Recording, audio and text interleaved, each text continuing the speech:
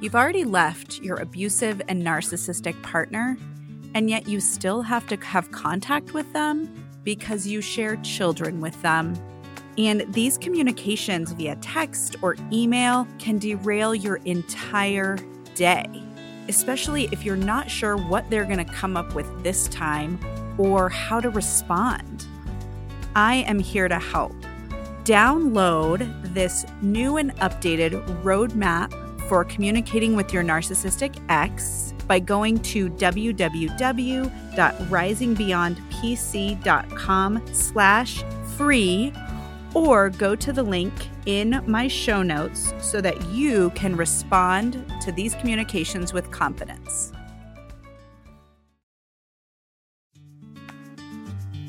Welcome to the Rising Beyond podcast, where you can find hope and healing after a toxic or abusive relationship. I'm Sybil Cummin, a licensed professional counselor specializing in working with victims and survivors of domestic violence and narcissistic abuse, including the youngest witnesses. Over the past decade, I have been honored to witness victims move to survivors and then to thriving in their lives. If you feel alone in your healing process, are dealing with the onslaught of post-separation abuse, or just needing some validation that you are not crazy, you are in the right place. So, you finally escaped your abusive relationship, and your only goal is the safety of yourself and your children, only to find out that there's this whole other thing on the other side called post-separation abuse. Why the F didn't anyone clue you in on what happens after you've left an abusive relationship? Why didn't anyone let you know? They said, leave him, you'll be better off. Think of the children. You'll be safe once you've left. And nobody thought to tell you that you are in for something completely different. And you're worried now that your children are no longer safe, even though you knew they weren't really safe before. But now there's no buffer. There's no you if they're visiting their other parent without you present. And so probably all you're doing is worrying about your kids. And you also need to worry about your healing. And you need to worry about how to set boundaries. And you need to worry about, who am I now that I have left this relationship? Because you know that that identity has been stripped away and demolished in the process of this relationship. Where the heck is the roadmap to help me through this healing process and this post-separation abuse? So, complete cutoff is ideal when there's been domestic violence or narcissistic abuse. And this isn't typically a reality if you have children with your abuser. And in fact, you likely will have court orders forcing you to have contact with your abuser, have communication. You're going to have to, quote unquote, co-parent. And this just makes the healing process that much more difficult. So really one of the best places to start in figuring out this whole post-separation abuse thing, if you have children, is really learning, how can I effectively communicate with my ex and stay sane at the same time? That may seem like not even doable. You might think, Sybil, that is this rainbows and butterfly world. And it's not. It may feel that way in the beginning. And if you are already partway through and you've been trying to communicate with your ex about parenting and all the things, you are probably exhausted. You are probably anxious very often and overwhelmed, and just heightened sense of, when am I going to get that next email notification? When am I going to get that text notification that they've texted me? It's really hard to regulate yourself and focus on healing when you're constantly hypervigilant about the next email communication. So today we are going to go through some tips on how you can more effectively communicate with your abusive ex. One thing I really recommend is one of the communication apps. So this is something like Talking Parents or My Family Wizard. I am sure there are many more. Those are just the two that are most typically used in my area of the country. But to get on board with one of those is really helpful. And here's why, is that the court then will get the entire record without editing. Pieces of your emails and texts are not going to be pulled out and used completely out of context. Will their attorney use things out of context still? Absolutely. Yes, you can bet on that. And this is one way to help with that. So here we go. Here's some tips on specifically email or text communication with your ex. So the first one is maybe the most important. I don't know, they're all pretty important, but this one is going to be extremely important, and that is to slow everything down. This is easier said than done, but this is going to allow you time to regulate your nervous system, to look at the email in a way that you can pick out the important information and get rid of the extra, get rid of the distractions. And so when you get that notification, your gut goes up into your throat, you're going to take a deep breath. And if it's a good time to read that email, you're going to open it. If it's not a good time to read that email, you're not going to open it. So something that's really helpful for a lot of the women I work with is to set a specific time that you are going to open, read, and respond to these emails.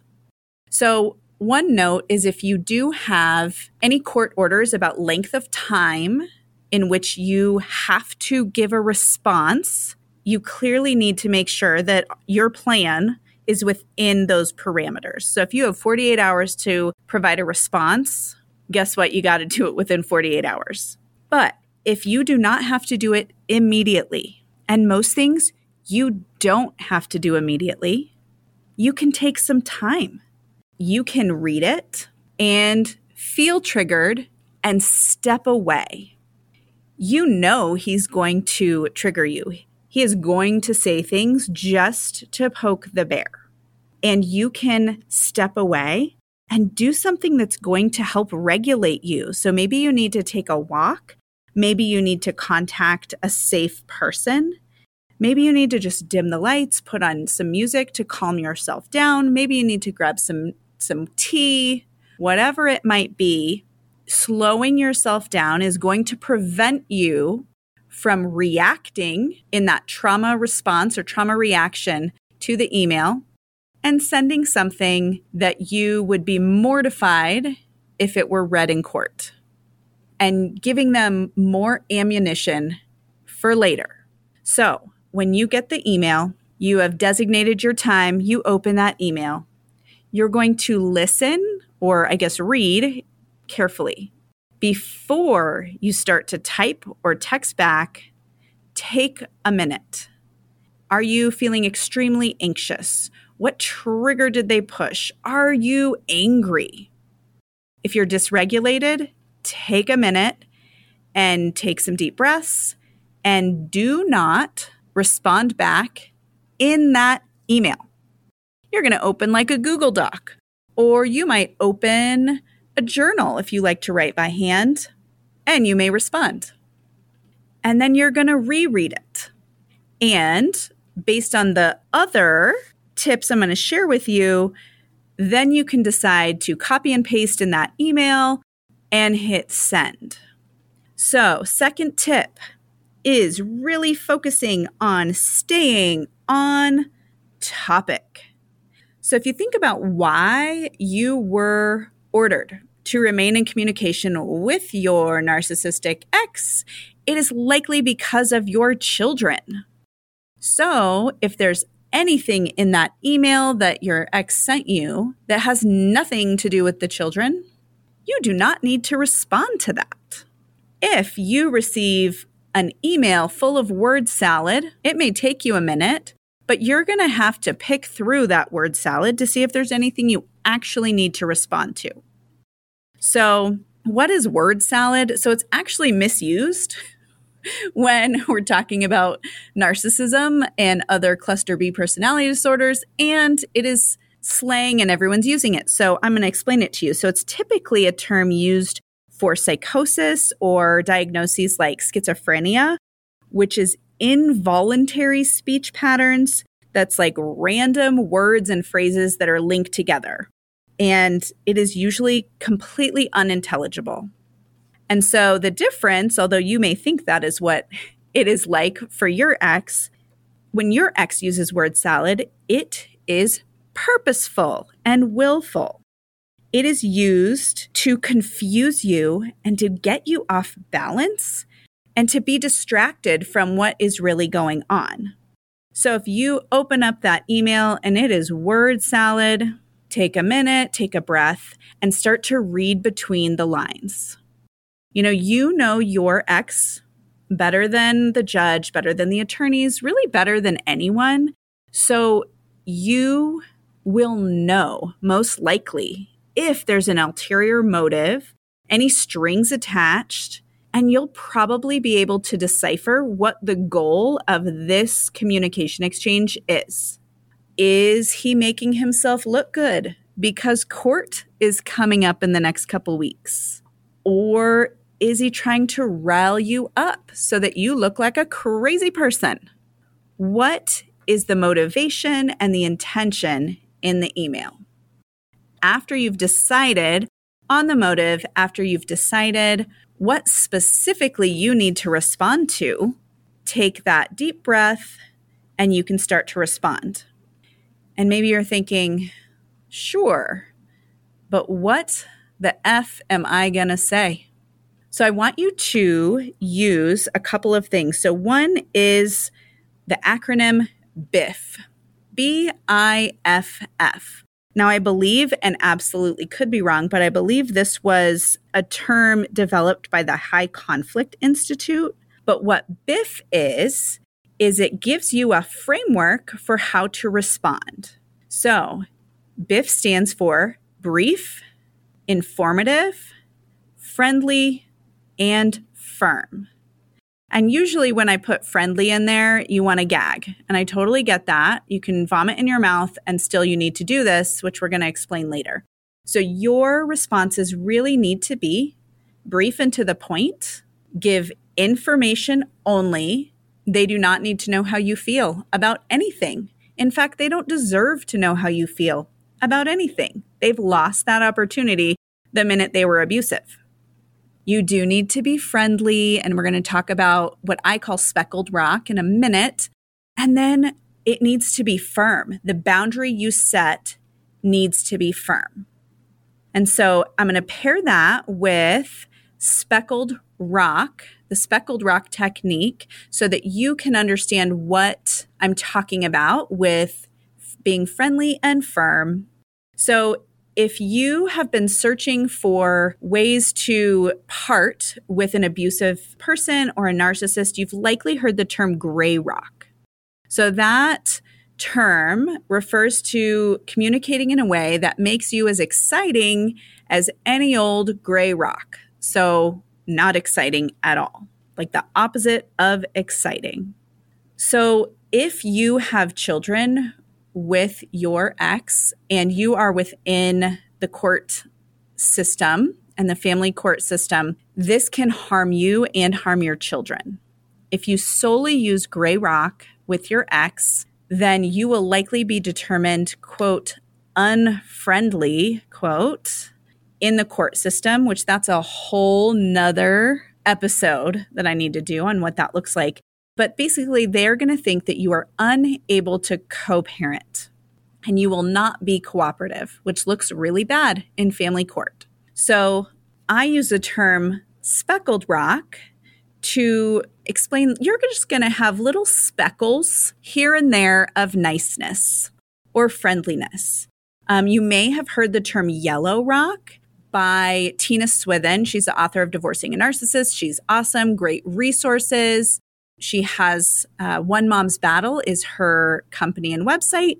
However, in Colorado, if I were to see a yellow rock, that would be so extremely interesting because it would be gold. So when I was thinking about speckled rock before I heard about yellow rock, and I heard about yellow rock, I was thinking, well, shoot, if I saw yellow rock, that would be way too exciting to use. So that's why I use the term speckled rock. They are the same thing. You are going to add some niceties to your email so that things look friendly and cooperative as much as possible. So I'm going to give you an example so that you can see the difference. So you get that notification, ding, and your anxiety spikes, but it's a good time and you open the email and your ex has asked if you can change or switch your weekends with the kids because they have a work trip coming up. So can we switch the next 2 weekends? Now, that sounds like a pretty decent request. However, you know that the next weekend, they don't have school on that Friday, which means in the court order that he can pick them up that Friday morning. And so he's going to get an extra day with your kiddos that he wouldn't have had. And recently, he wouldn't switch with you for some random reason when maybe your parent was in the hospital having surgery or something like that. So you are furious that he had the audacity to ask this. So the gray rock answer is no, send. That will not look well for you in court. So here is a speckled rock example. I wish that we were in a place to work collaboratively as co-parents to negotiate decisions like this. And unfortunately, we are not there right now. I intend to follow the court orders as written by so-and-so judge on such and such date. Period.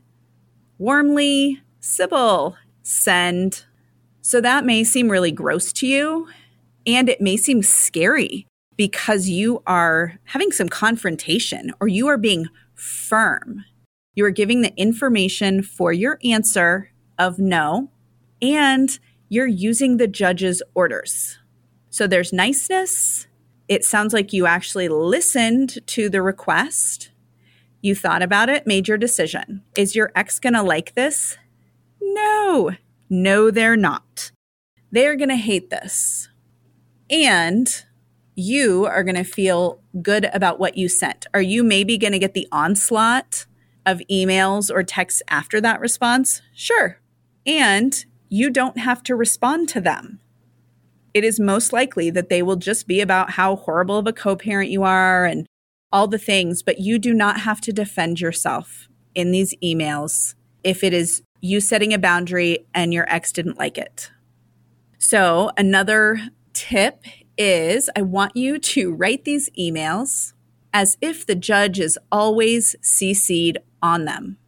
That way you feel good and you're not going to be surprised when you head into court and some email that you sent because you were angry and you were overwhelmed with work and school and all these things, and you just didn't take the time to slow down and respond. So you reacted, and then it's coming up in court and you are extremely anxious. So this can help prevent you from doing that. So I don't know what number tip we're on right now, but maybe the other most important tip that I can give you is maintaining realistic expectations. So there will be times where there are long period of times of relief from abuse, communication-wise in email. Sometimes there's calm for months at a time. You're likely still a little anxious because you're waiting for the other shoe to drop. And you still always need to respond to the emails the way I have suggested in this episode, because they will likely not change. Maybe your ex has new supply. So someone else who is stroking their ego, making them feel good, or maybe they even have conflict elsewhere. And so you're kind of low on the totem pole of attention. Hallelujah when that happens. And if that supply goes away, you're a really good, easy source for them. Maybe the first place they're going to come when they need their, supply met. And so if you are very consistent with slowing things down, looking between the weeds to find the information you actually have to respond to, and using those brief, informative, friendly, and firm responses, you'll be good.